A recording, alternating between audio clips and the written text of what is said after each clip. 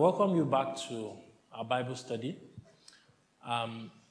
Over the past year, or specifically over the past 41 weeks, we have been making our way gradually through the Second London Baptist Confession of Faith, also known as the 1689 Confession of Faith.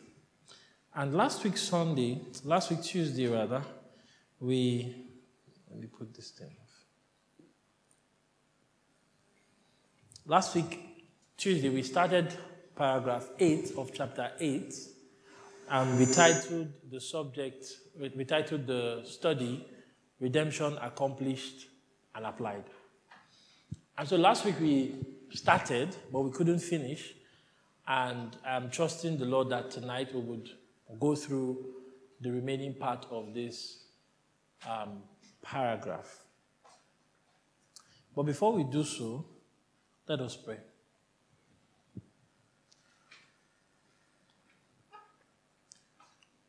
Our God and our teacher, we come before your word, asking you to help us to see wondrous things out of it. We come asking you, O God, to instruct us. We come asking you to rebuke us, asking you to comfort us, asking you to encourage us. Asking, O God, that your word would be used by your Spirit tonight to bless us and to walk in our hearts and in our lives. In Jesus' name we pray. Amen. So last week, Sunday, why do I keep saying Sunday? Sunday is so much of our mind. Last week, Tuesday, we looked at the first half. The topic is redemption, accomplished and applied. And last week, we looked at redemption accomplished. If you were here last week, I believe you still have your own copy of this. We have a limited copy. I'm not sure we have extra copies because most of us took them home. But if you don't have a copy of this with you, there's a copy on the group chat. Most of us took them home. Only 2 copies were left in church after the Bible study, which means most of us took our copies home. So you can share with your neighbor, or there's no extra copy. Don't worry yourself. Just 2 copies. You can share with your neighbor or open your smartphone and follow us as we go through the study. So what is redemption? We established last week that redemption is basically to release by payment or to deliver by ransom. And we said that Christ redeemed us, and what that means is that Christ delivered us by paying the ransom that was needed for our release. Last week, Tuesday, we learned that we were redeemed from sin, and on Sunday, we learned from the Apostle Paul in Galatians chapter 4 that we're also redeemed from the law. But I want us to, just by way of recap, turn to Revelation chapter 5. Revelation chapter 5 and verse 9. If you're there, you can read for us. Revelation chapter 5 and verse 9.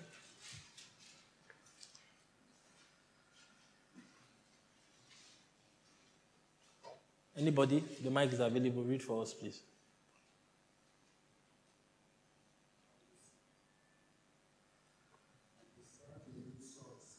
I don't think it's on. For you were slain, and by your blood you ransomed people for God, from every tribe and language and people and nation. Yeah, just read verse 10. And you have made them a kingdom and priests to our God, and they shall reign on the earth. Okay, I want us to start from here to look at 2 major things we considered last week. First of all, the redemption is by blood. Christ redeemed us by his blood, by his death, by his sacrifice. They are all referring to the same thing. The work of Christ on the cross is the means by which we are redeemed. So the price that was paid for our redemption was the very life of the Son of God on earth. But the text also shows us something, that the redemption of people is from every tribe and language and people and nation. Every tribe and language and people and nation. And anytime I come to this text, one of the people that come to my mind is the missionary, William Carey. So I don't know if you've heard that name before. William Carey, C-A-R-E-Y. And William Carey today is currently considered as the father of modern missions. So who was William Carey? William Carey was an Englishman. He was a shoemaker, a cobbler. So he was not he didn't have enough opportunities in his life. So he was not as educated as an Owen or as a Goodwin or a Watson, those guys who were very educated at Emmanuel College in Oxford and Cambridge and all that. So he was a shoemaker. And he was an apprentice to somebody who was very skilled. And as he was learning the shoemaking trade, he picked up a copy of whether it was a Greek New Testament or a Greek textbook, and he taught himself New Testament Greek. After a while, his Oga died. And he took up the business from his Oga. And while he was making shoes, he'll be reading, learning. He learned Hebrew by himself. He learned Latin, he learned Greek, he learned Dutch, and I think he learned French. So after a while, he began to preach. Some people began to recognize his gift. He began to preach. He was a Calvinistic preacher. And he became a pastor. Not long into his pastorate, he became very concerned. He read a particular book by Jonathan Edwards. Now, Jonathan Edwards was an American preacher. So, Carey is in England. Edward lived in the USA. Okay? Now, Edward wrote a small book, which if you've not read, I would recommend for you to read, about the life of David Brainerd. Now, Brainerd was a young missionary who went to the Indians. He died very young. He died, I believe, of tuberculosis. And one of the things that marked Brainerd's life was a concern for souls. So Brainerd was not the kind of, he was sent out of Yale, of course. I mean, the guy was a bit radical at some point. But he went to preach. Some of you might have heard this story. That Brainerd was preaching to the Indians. I mean, I heard this story from my geo then, D.K. Olukoya. And he said David Brainerd would go to preach, and he's preaching to the Indians, but because the Indians are not hearing English, he would have a drunk interpreter interpreting his preaching, and people would be getting saved. And so Brainerd had a very effective, very, very fruitful ministry among the Indians, and he died. So Jonathan Edwards' daughter was in love with Brainerd. So when Brainerd fell ill with tuberculosis, it was his daughter that tended to Brainerd, and two of them died. So two of them died eventually. So Edward wrote a kind of a brief biography for David Brainerd. Now, Carey, who is now in England, many years later, picked up this book that Edwards wrote of Brainerd. And when he read it, he became concerned about missions. And one of the things he said was, in God's plan, the redeemed are going to be from every tribe and every language and every people and every nation. So here was this shoemaker who taught himself, who married an illiterate woman even, packed his load and went to India. Why? Because he believed in this verse. I'm saying this because one of the things people say against particular redemption is that particular redemption is not concerned about souls.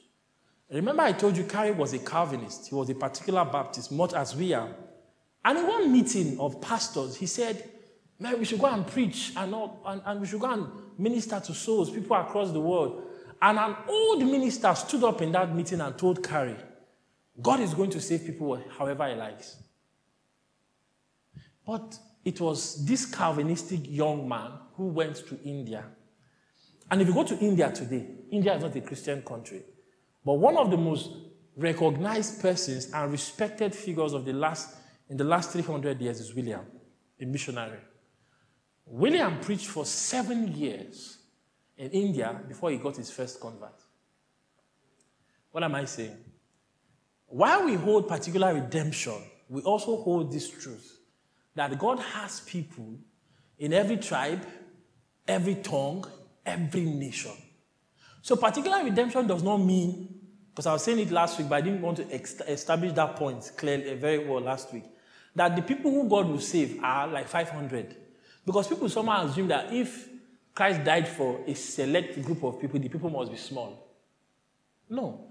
God has people, and I'm going to stretch this. God has people in every tongue. If we have 400 languages in Nigeria, God has people, according to this text. That's how I interpret this text. And, of course, I'm a bit influenced by John Piper, the missiology of John Piper.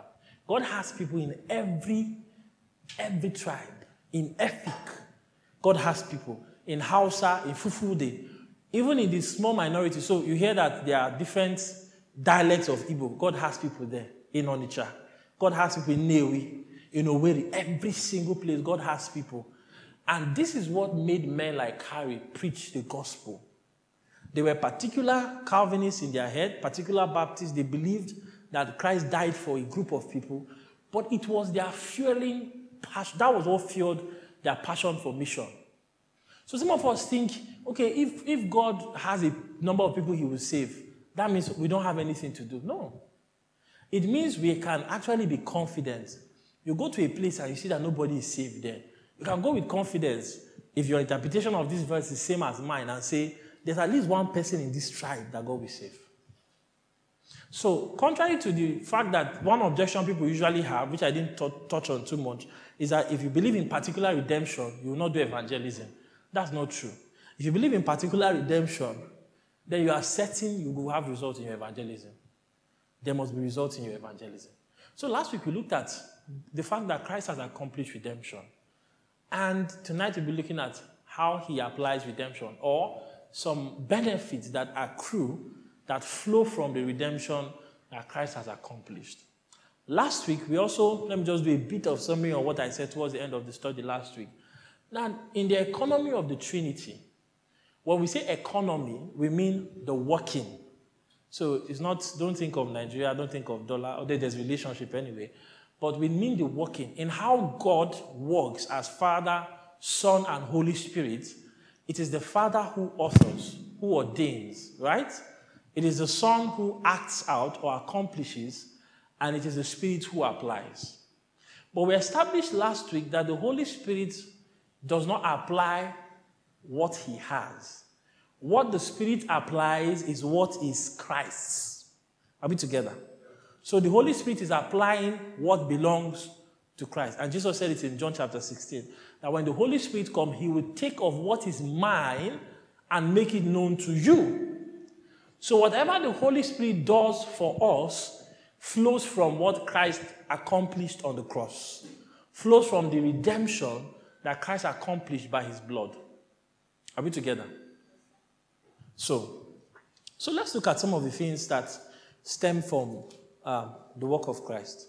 Let's go back to our paper, and I'm going to read the updated English one. It says, to all those for whom Christ has obtained eternal redemption, he certainly and effectually applies and imparts it. He intercedes for them, unites them to himself by his Spirit, and reveals to them in and by his word the mystery of salvation. He persuades them to believe and obey, and govern their hearts by his word and Spirit. He overcomes all their enemies by his almighty power and wisdom, using methods and ways that are perfectly consistent with his wonderful and unsearchable governance.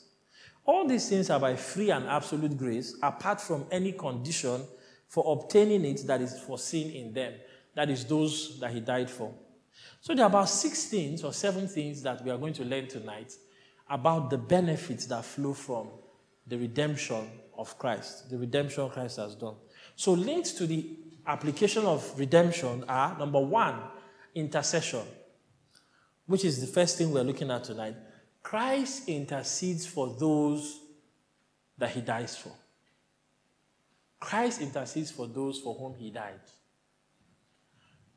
Now, the intercession of Christ, as we tried to establish, but like in a very subtle, not fully last week, is tied to his death.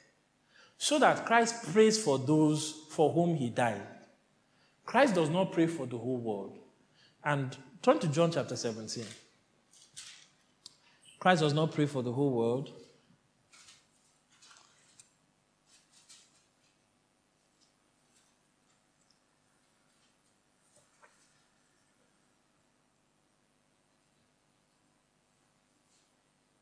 I'm looking for the direct verse where he said, I do not pray for the whole world. But I pray for those whom you have given me in the world. Don't worry. Before we close, I'll get to that. Verse 9, thank you. He said, I am praying for them. I am not praying for the world, but for those whom you have given me and they are yours. So that people that Christ is praying for are those who are, remember last week, his sheep, his church, his people. Christ does not pray for, when we're children and we learn how to pray morning devotion, some kind of prayers we used to pray. We say, after we give thanks and ask for forgiveness of sin, we say, Lord, we pray for all the prisoners. That Father release them. Release all the prisoners. And as I was growing older, I said, if God releases, how can God release all the prisoners? And then we pray very generic prayers sometimes. Some of them are bad, some of them are not bad. We pray, okay, be with all those who are traveling. Be with all those who are hungry. Now, when Christ prays, Christ praying is not for the world. If you think it's callous, it's not callous. Christ praying is for those for whom he died. Have you ever asked yourself, what does Christ pray for me? So what is the nature of Christ's praying? Let's look at a number of things. Number one, Christ is praying that those who are not saved would come to him. Look at verse 20. Verse 20 says, I do not ask for these only, but also for those who will believe in me through their word. So Christ is praying for those who will believe in him through the preaching of the apostles. By extension, we who have believed in Christ through the witness of the apostles. So Christ prays for those who would come. Secondly, Christ prays that those who are in would receive pardon for sin. So when we are asking for forgiveness, Christ is already praying for our pardon. Look at 1 John chapter 2. 1 John chapter 2, verse 1 to verse 2. It says, my little children, I am writing these things to you so that you may not sin. But if anyone does sin, we have an advocate with the Father, Jesus Christ the righteous. If anyone does sin, we have an advocate. The work of an advocate is to plead your case. So that when you lied, as you are asking God for forgiveness, know that Christ is praying for you, for your pardon. Number 3, that will be kept from the accusations and temptations of Satan.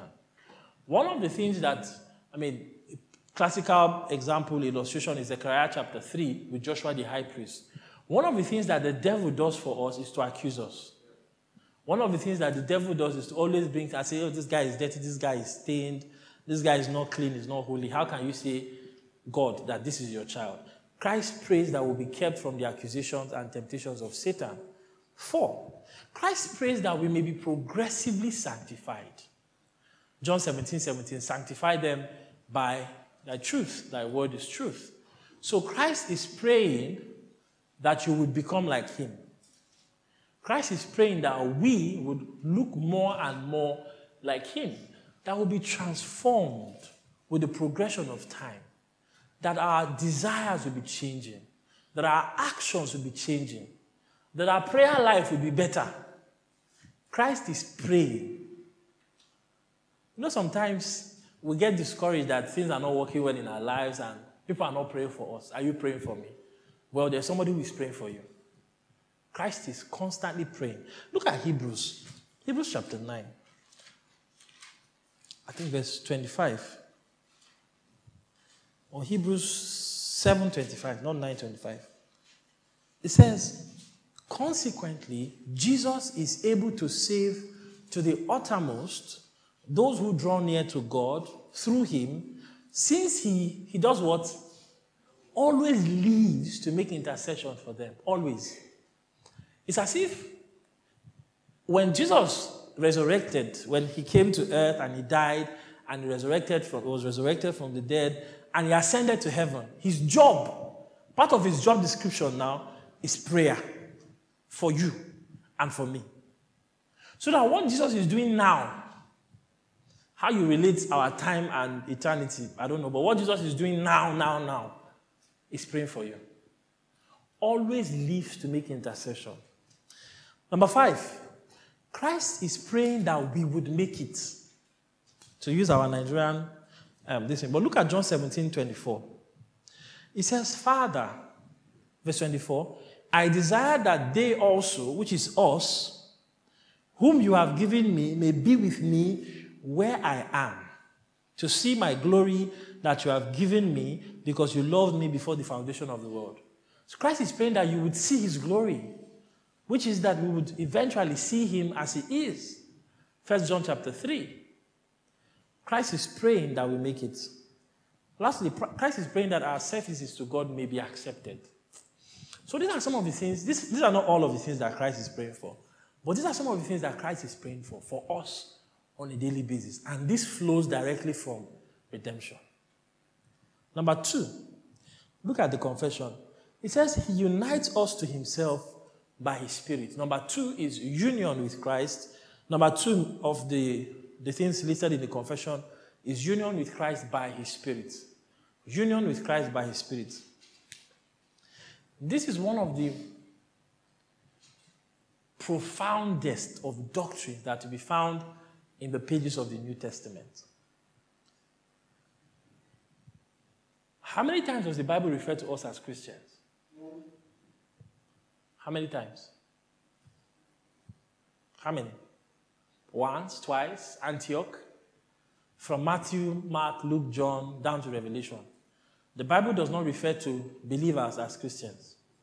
In fact, it's like the way people call the Puritans the Puritans. The Puritans did not call themselves Puritans. It was more like it was a derogatory term. Like you're trying to yap person, SU. That's how they were calling the Puritans. Nothing saying on a holy pass, that kind of a thing. And then it stuck on. That became their name. They didn't call themselves Puritans. Same thing, when the church was at Antioch, gathered, they said these people are behaving a certain way. They are Christians. But in the epistles, one of the ways we are referred to are as those who are in Christ. In Christ. Not Christians. We are those in Christ. And every time you see in Christ in your Bible, maybe later on read any of the epistles of Paul, read Romans, read Ephesians, read Galatians, in Christ, appears over and over again. And it is pointing to this singular truth that believers are united with Christ. What's the nature of this union? This union is an organic union. Organic, when the Bible sometimes says this, that Christ is the head and we are the body. That's an organic union. Which is that, have you ever seen a head separated from a body and still functioning? So Christ is the head and we are the rest of the body. So we are united to Christ organically. It's also a mystical union. It's not something that is really straightforward, the way you carry maybe Milo and milk and mix in the cup and say, this is unity. In a sense, it's a kind of mysterious thing. It's not physical. It's a spiritual unity we have with Christ. The question, however, is, when are we united with Christ? When are we united with Christ? Are we united with Christ in eternity past, if there's such a thing as that, or we are united with Christ in time? Anybody, if you have an idea. When are we united with Christ? Because the confession is saying that it is after Christ died, really, that this became our benefits. Because of time, turn to Ephesians chapter 1. When are we in Christ? Ephesians chapter 1 verse 3. Ephesians chapter 1 verse 3. It says, "Blessed be the God and Father of our Lord Jesus Christ, who has blessed us in Christ," again, in Christ, "with every spiritual blessing in the heavenly places, Even as he chose us in him, when? Before the foundation of the world, that we should be holy and blameless before him. Unity with Christ has its source in the election of God, the Father, before the foundation of the world. So we are actually united with Christ before the foundation of the world. We are chosen in him before the foundation of the world. But what the confession is talking about is what goes on the ground, the application. It is like, this one is in the divine purposes of God, you don't know of it, but you are saved in time. And so when you are saved, what the Holy Spirit does is to, on the ground, unite you with Christ. Does that make any sense? Does that make any sense? We are chosen in Christ before the foundation of the world, but on the ground, the application, the real thing now happens after Christ has died and the Holy Spirit comes to indwell us. We do not become actual partakers until we have believed in him and the Holy Spirit unites us practically. Now, it looks very confusing, but because one of the questions I had was, why is the confession saying we are united with Christ in time? Because the Bible clearly says we are united with Christ before the foundation of the world. But the practical outworking of that redemption is effectually applied in time. Number 3, the confession says Christ reveals to us in and by his word the mystery of salvation. Christ reveals to us in and by his word the mystery of salvation. Now, the word mystery has, it's a kind of cult term. It's a kind of, now, how many of us have been in secret cult before? We are laughing. Okay, how many of us have ever been in a kind of group where certain things are exclusive? Not many of us are rich according to the standards of the world. There are certain groups you are in where the things that are discussed in that group, the other people do not hear it. The things that are said in that group, the other people do not hear it. That's the kind of idea that is linked with the word mystery. Mystery is like something is only revealed to you when you are initiated into that group. You understand? So the things are there. It is plain before your sight, but you will not really understand it. It is not made plain to you until you have been initiated. Turn to Ephesians. We're already in Ephesians chapter 1 anyways. So look at verse 7. It says, in Christ we have redemption through his blood, the forgiveness of our trespasses, according to the riches of his grace, which he lavished upon us in all wisdom and insight, making known to us the mystery of his will. What Christ does for us in applying our redemption is to make known to us the mystery of his will. Sometimes we wonder, this thing is so simple. Why doesn't Abdul understand this thing we are saying? Because he has not been initiated. It is not possible for a man, by his own natural understanding, to come to terms with the fact that Adam sinned, Christ came, and Christ did what Adam could not do. And because of Christ, we are now forgiven of our sins. Now, it makes sense to you. You are theologically educated, you have been saved, so it makes a lot of sense to you. But I'm telling you, it makes no sense to the normal person. It makes no sense. Especially in a world where you hear things like karma, you hear things like incarnation, you always reap what you sow. If I sinned against God, I should bear the punishment. If I sinned, which is where all the religions of the world are coming from. That it is by my own merit that I'm going to go into heaven. I'm trying to do more good than bad. So that perhaps on the last day, when my works are put on a scale, the good will be heavier than the bad. To come and tell that person that, see, your good does not matter, but the good of Christ matters, it makes no sense. How? We understand these things because we have been initiated. Sometimes we think it's not a big deal. But if you read the epistles of Paul, count the number of times Paul talks about the mystery of the gospel. Sometimes he talks about it this way, that the mystery of the gospel is the fact that it was not revealed before that Gentiles will also be saved. Paul calls that a mystery. And he says, now, God has opened it up for us. For who? Those who are in Christ. It is not a simple thing that you understand the gospel. If it were so simple, everybody would understand the gospel on the streets. Even many men on the pulpit do not understand the gospel. That we have received the revelation of the mystery of our salvation. It flows from the work of Christ. Number 4, it says, Christ persuades us to believe and obey. He persuades us to believe and to obey. 1 John chapter 5, verse 20. 1 John chapter 5, verse 20. It says, and we know that the Son of God has come and has given us understanding.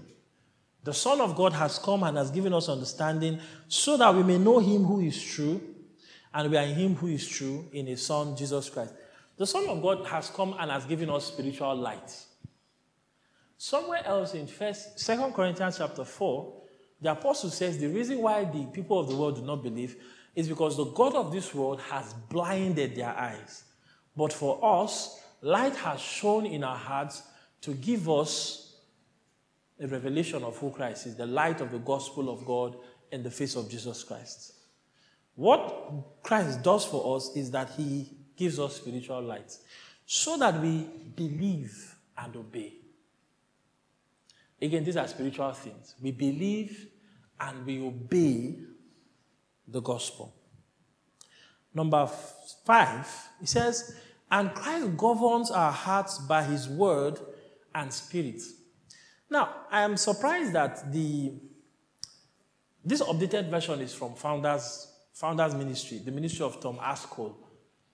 He's a Baptist pastor somewhere in the US. I'm surprised that they kept the word govern, because usually we don't use the word govern. If you watch some kind of old movies or you've read a lot of old books, you hear of a governess. Today, when we hear the word govern, the first thing we think of is Erufai, Yaya Bello, to govern. Or politicians. We think of politicians as governing. So when we think, I was surprised that they kept this word govern. A more modern way to put it is to say lead.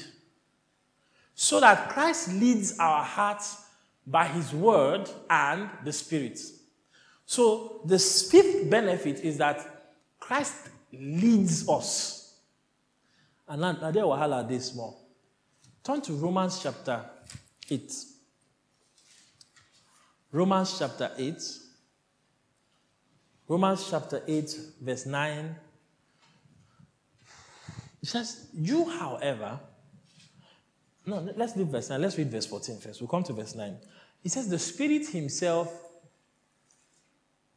pardon me, my eyes, Verse 14 says, for all who are led by the Spirit are sons of God. For all who are led by the Spirit of God are sons of God. Popular passage, what does it mean? That's usually the problem. What does it mean? Now, the popular meaning of this verse is that if you want a wife, God will lead you. If you want to make money, God will lead you. I mean, if you have 2 business opportunities and you are praying, oh God, I want to know the one that will give me money, confirm money, where my money will not be lost, where my investment will not be missing, where they won't run away with my money. And then we come to this verse and say, for those who are led by the Spirit of God are the sons of God. That's not what the passage is saying. Now, I read a very, very helpful book some years back, maybe 5 years ago, by a man called Kevin DeYoung. Kevin DeYoung is a pastor. I don't know where he's pastor. He's started pastoring a PCA church. He's a Presbyterian minister. He's alive. He's like 45 years old now, somewhere in the US. And the title of that book was Just Do Something. And in the book, he was trying to really talk about this idea that God's plan for us is never to do something unless we have received a clear leading from him. In terms of a voice, a sign, a push, a dream, a blowing of the wind, or whatever we want to call it. And his idea was that God's leading in our lives, before I even talk about this one, is way different from that thing.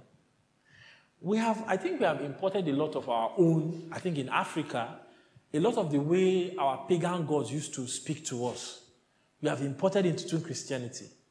Because how did the high priest of Amadioha know what to do? Amadioha did not have a book.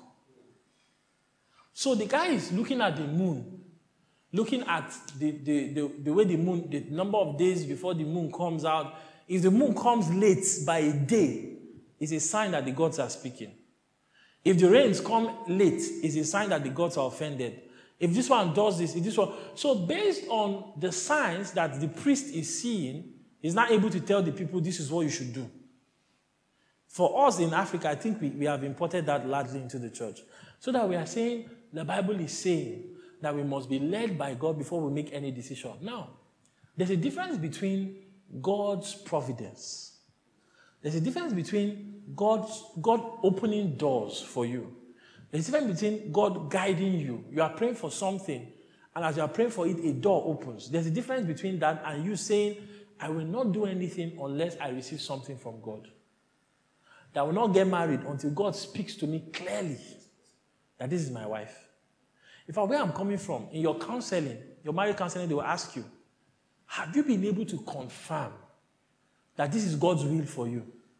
I don't know how to answer that question. What do you mean by confirm?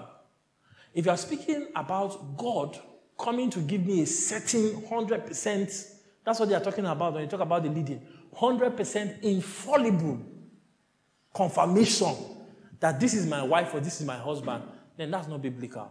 But if you're talking about having prayed and sought counsel and looked into God's word, can you say you are in the will of God? That's a different matter altogether. So this text is not saying that God is going to lead us to the bus we will enter when we are traveling to the village. God is going to lead us to the SIM card we will pick when we go to buy our SIM. God is going to lead us to the exact INEC officer that will make our PVC collection easy. God is going to lead us to the place where we will eat food and it will not be poisoned. God is going to lead us to... So all of those things, that's not in the text. I think, based on the context, I think there are about 3 things we can talk about the leading of God based on Romans chapter 8. Look at verse 9. It says, you, however, are not in the flesh, but in the Spirit. If, in fact, the Spirit of God dwells in you, anyone who does not have the Spirit of Christ does not belong to him. The Spirit is mentioned 3 times in this verse with 3 different things. First is the Spirit. Second, he is the Spirit of God. Third, he is the Spirit of Christ. One of the things the Holy Spirit will do is to lead you to Christ. He's the Spirit of Christ.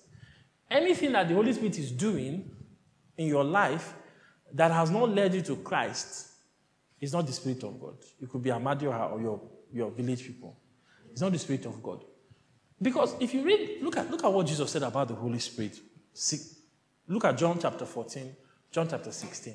The Holy Spirit never has a ministry that is devoid from Christ. In fact, this is not biblical. But if you are looking at it with your carnal mind, it's as if the Holy Spirit is the servant of Jesus. If you are looking at it carnally, but that's not what the Bible is saying. Because the Holy Spirit is going to reveal to you the things of Christ. So the first thing the Holy Spirit will do to anybody, if the Spirit of God is really in that person, is to lead the person to Christ in terms of salvation and continue to lead the person to the fullness that is in Christ. The Holy Spirit, to take an illustration from the Old Testament, is as if the Holy Spirit is leading us from Egypt to the promised land.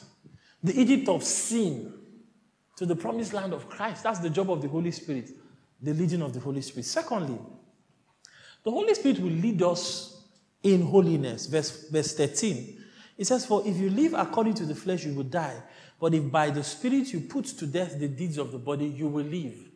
The leading of the Holy Spirit is usually towards the mortification of our sins. I like the way we don't have time to look at this verse, but Paul is saying by the Spirit. The means by which we make advances and progress in holiness is by the Holy Spirit. The Holy Spirit will help us to mortify the deeds of the body, to mortify the deeds of our flesh, our anger, our lust, our pride. Thirdly, the Holy Spirit will lead us with assurance, which is in verse 16. It says the Spirit himself bears witness with our spirit that we are children of God. This is linked to what we learned on Sunday, Galatians chapter 4, verse 6. That because you are sons, God has sent the Spirit of his Son into your hearts, crying, Abba, Father. The leading of the Spirit is a confirmation that we are the children of God. The leading of the Spirit is not about the clothes to buy. You go to the market to buy a wrapper, and you say, oh God, A, B, C, D, E, F, they have wrapper, where should I go? But will God providentially guide you? Yes, he will. But that's not what the passage is talking about, and that's not what the confession is even talking about. But the confession did not just say that he will guide us or govern us by his Spirit, but also by his word. John 17:17. He will govern us by his word. What the Holy Spirit will use to do each of these things is the word of God. The Holy Spirit will lead us to Christ by his word. The Holy Spirit will lead us in holiness by his word. We receive assurance by the word as well. Some people have come to this text and, leave that one. Let's not go into assurance of salvation. But this is what the Holy Spirit is going to do, to govern our hearts, to lead us more and more into Christ. And number 6, very important, it says that he overcomes all our enemies. He overcomes all our enemies. Who is your enemy? Let me ask that question. Who would you say is your greatest enemy? Pardon? The devil. An entity, an abstract being, Satan, sin, flesh. You know, when I was in primary 1, I like telling this story once in a while. I used to attend a program called Power Must Shake Hands. And so I had this girl in school who I hated this girl. Her name was Ujungwa. I've never seen an Igbo girl that would be so annoying. She annoyed me to the bone. And so every month, I'm not throwing shades at the church. I'm telling you about my own life. Every month, first Saturday of the month, we go to this program. And then we'll write our prayer points. There was a time it was 7 prayer points. And so I will write 7 prayer points. And whenever I'm listing my enemies, the enemies in my life, I used to put Uju's name. I'm not joking. I used to put Uju's name. Because I thought that actually, maybe that's what the pastor was actually saying. When we're talking about our enemies and God to frustrate our enemies, I used to think in terms of human beings. It's possible, yes, we actually have human beings that can be our enemies. Else, why would the Bible say we should pray for our enemies? But when we talk about our enemies, and definitely what the confession is talking about, it's not talking about physical enemies. Christ has overcome all our enemies, specifically sin. Romans chapter 6 is clear with this, that when we died in Christ, we died to sin. And it says, the man, verse 7 to be precise of Romans 6, it says, the man who has died to sin is free from it.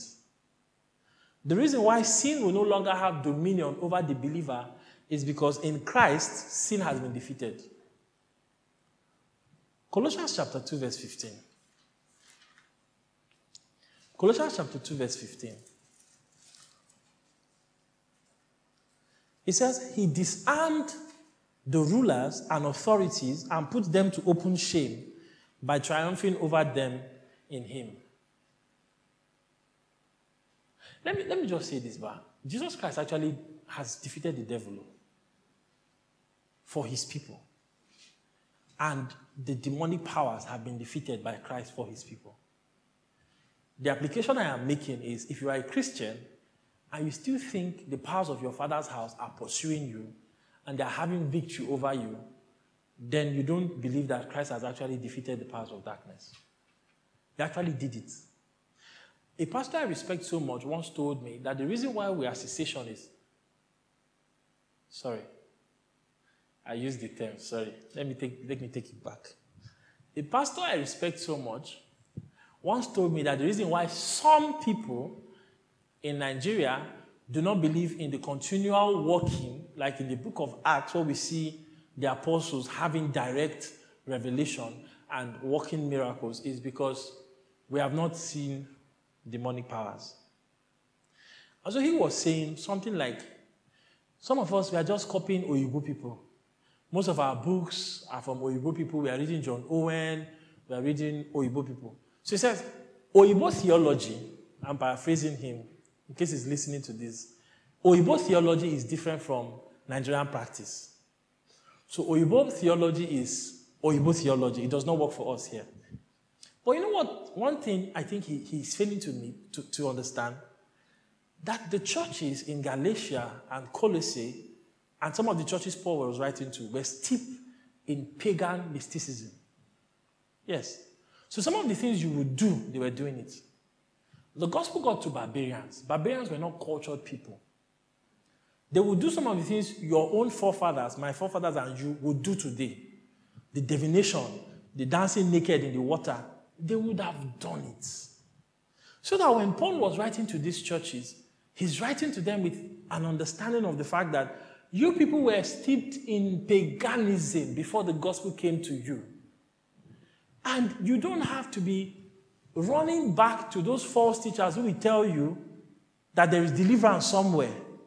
The deliverance that you need has been gotten for you by Christ.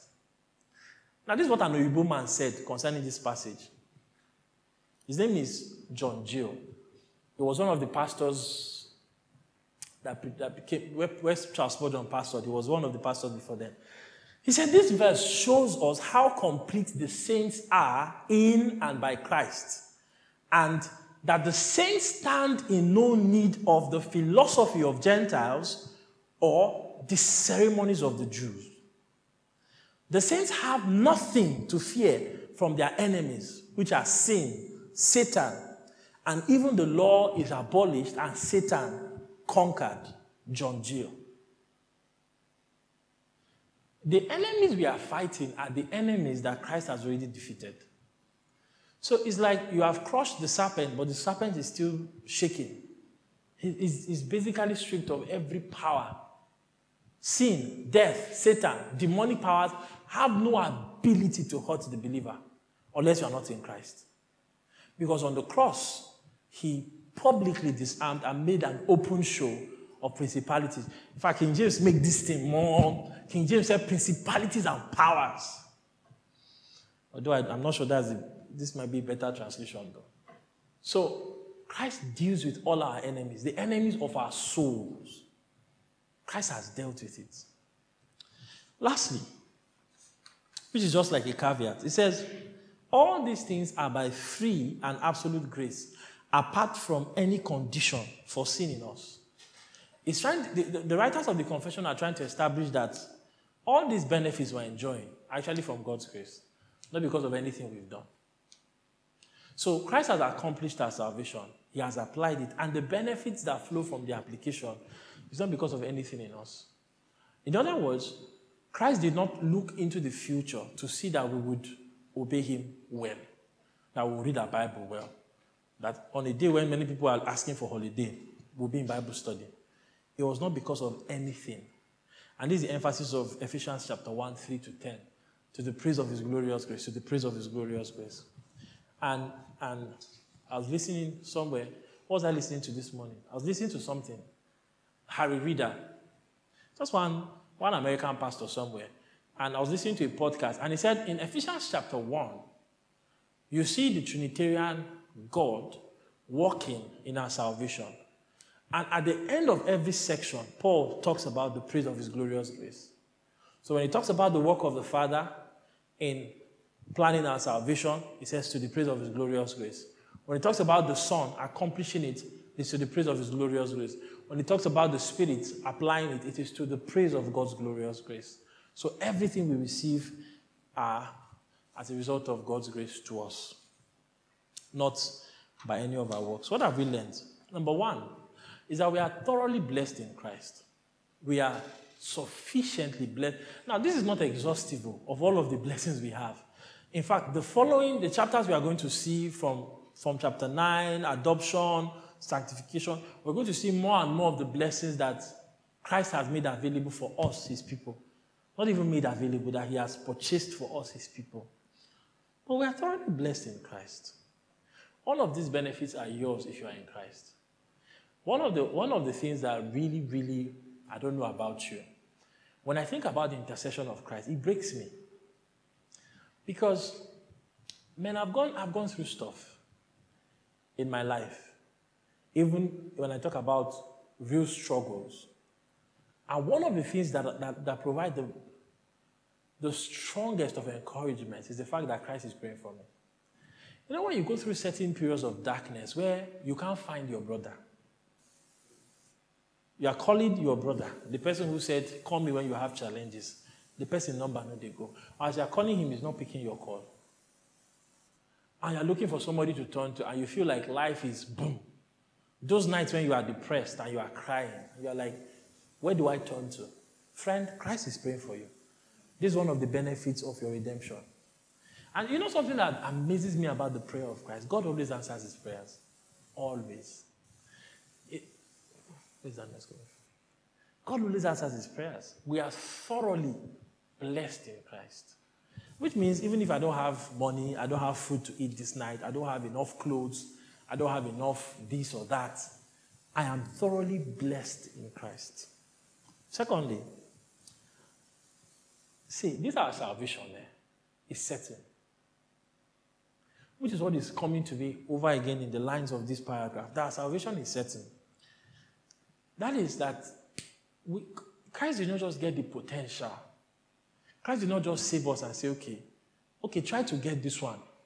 Okay, so there are levels in the Christian life. If you pass level 1, Christ will start interceding for you. If you pass level 2, you begin to enjoy the governing of the Holy Spirit by the word. If you pass level 3, you begin to understand more and more of the gospel. It is that when Christ died for you, the benefits are like take. You don't even have to trek and say, okay, trek from there, come here to take. It's like just take. Certainty of our salvation. And if Christ dies for you, Christ is for you. All the benefits are for you. This is wonderful stuff. I don't even have to walk.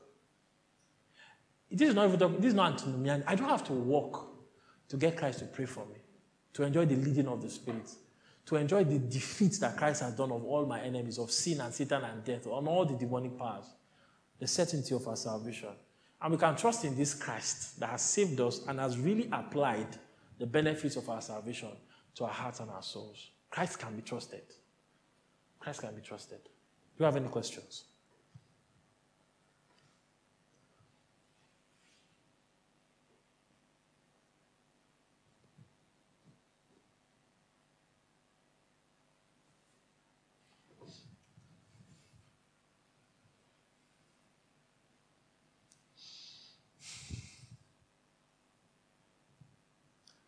Any questions? Online, any questions? Anybody? Question?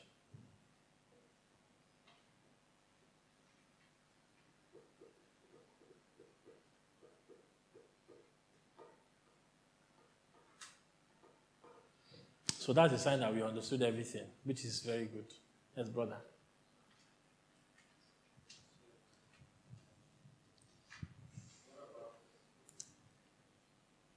What about situations where, I think last week you mentioned towards the end of, was it you or Pastor Butu that mentioned about Christ, someone being saved at maybe the wrong time in his life?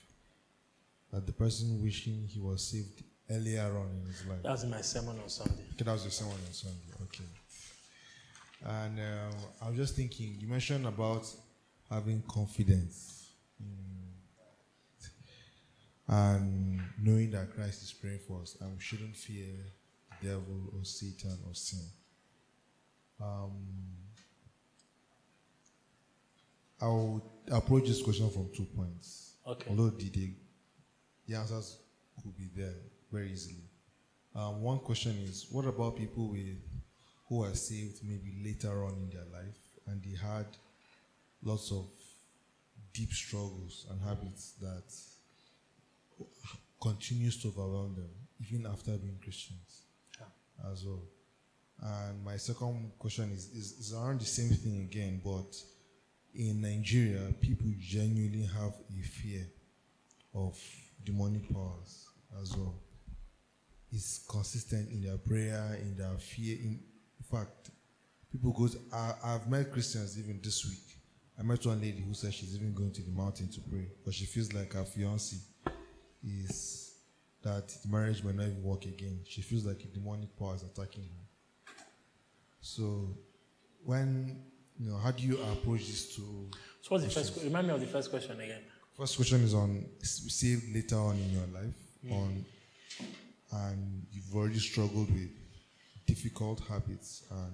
Okay, difficult habits that habits that are hard to break. Can anybody answer? Any answer? The first question is the fact that God saves us at the right time. How do you speak to somebody who before becoming a Christian probably has already started doing drugs?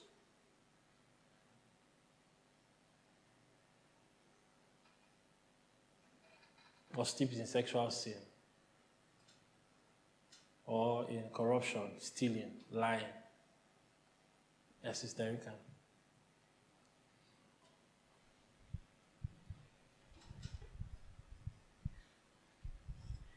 Let me try. You said something this evening. You said whenever we go through things, whenever you go through things, and the thing that gives you the most comfort is that Christ is interceding for you. And I think that's something that as Christians we actually don't remember often. We know it's in the Bible. We know that if they state the scripture, we can help somebody to complete it. But we actually forget often that Christ is interceding for us.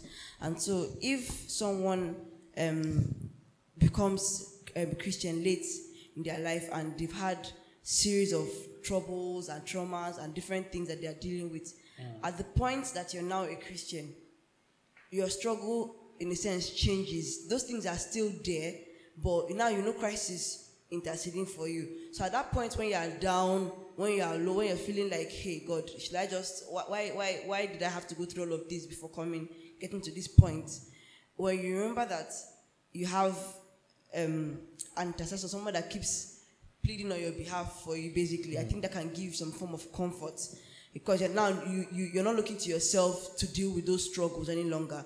Because on your own, you cannot deal with them. But you now have Christ to help you go through those struggles. I don't. That's my thoughts. Ma'am. Thank you.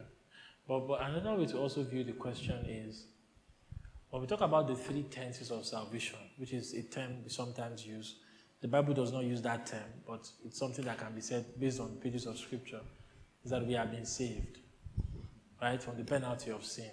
But in the present time, we are being saved from, in a sense, the power of sin.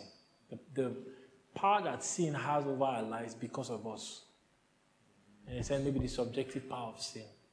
Christ has dealt with sin for us, dealt with the reign and dominion of sin is over. But now, we are being saved, which means, which is what people call sanctification. Progressive sanctification, or a better use of the word would be transformation.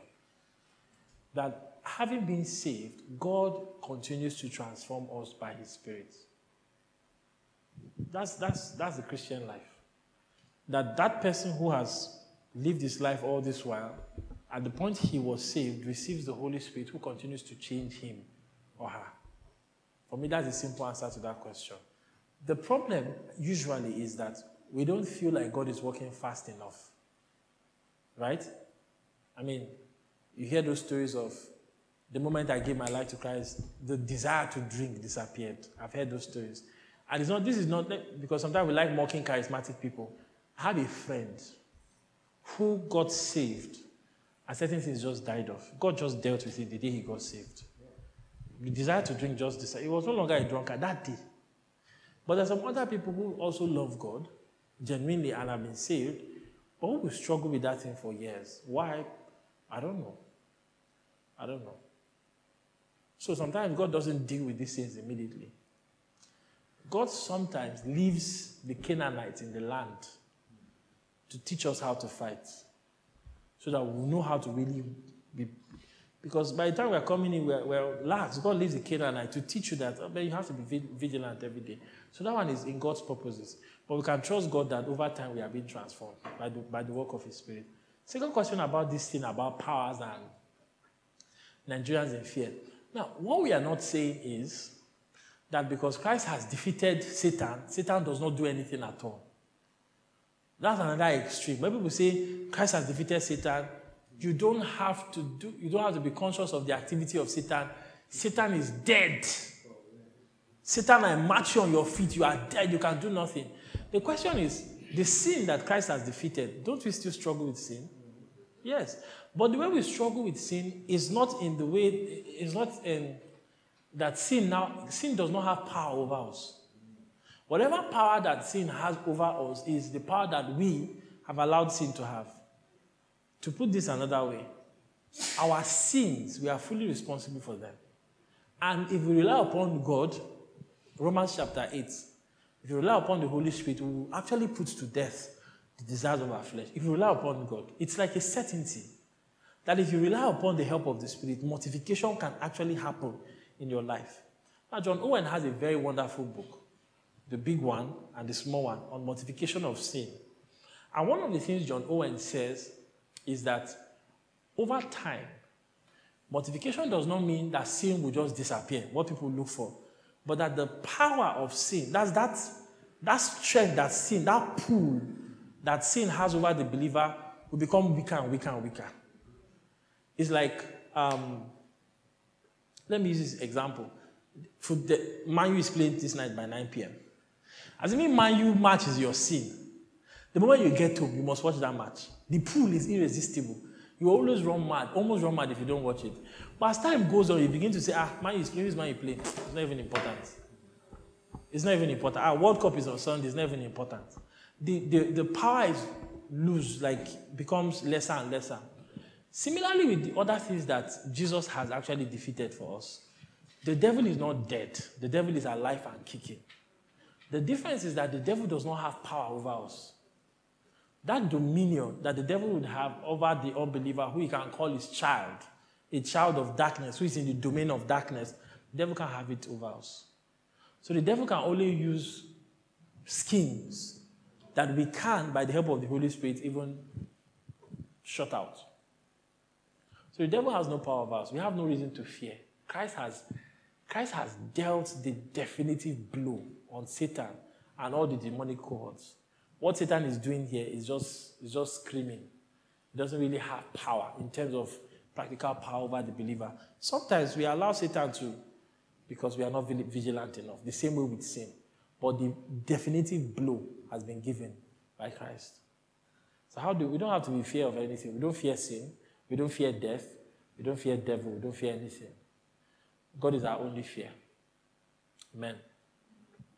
But we can talk more about that later. Because I know this issue of demonic sin is on a case-by-case basis that you deal with it.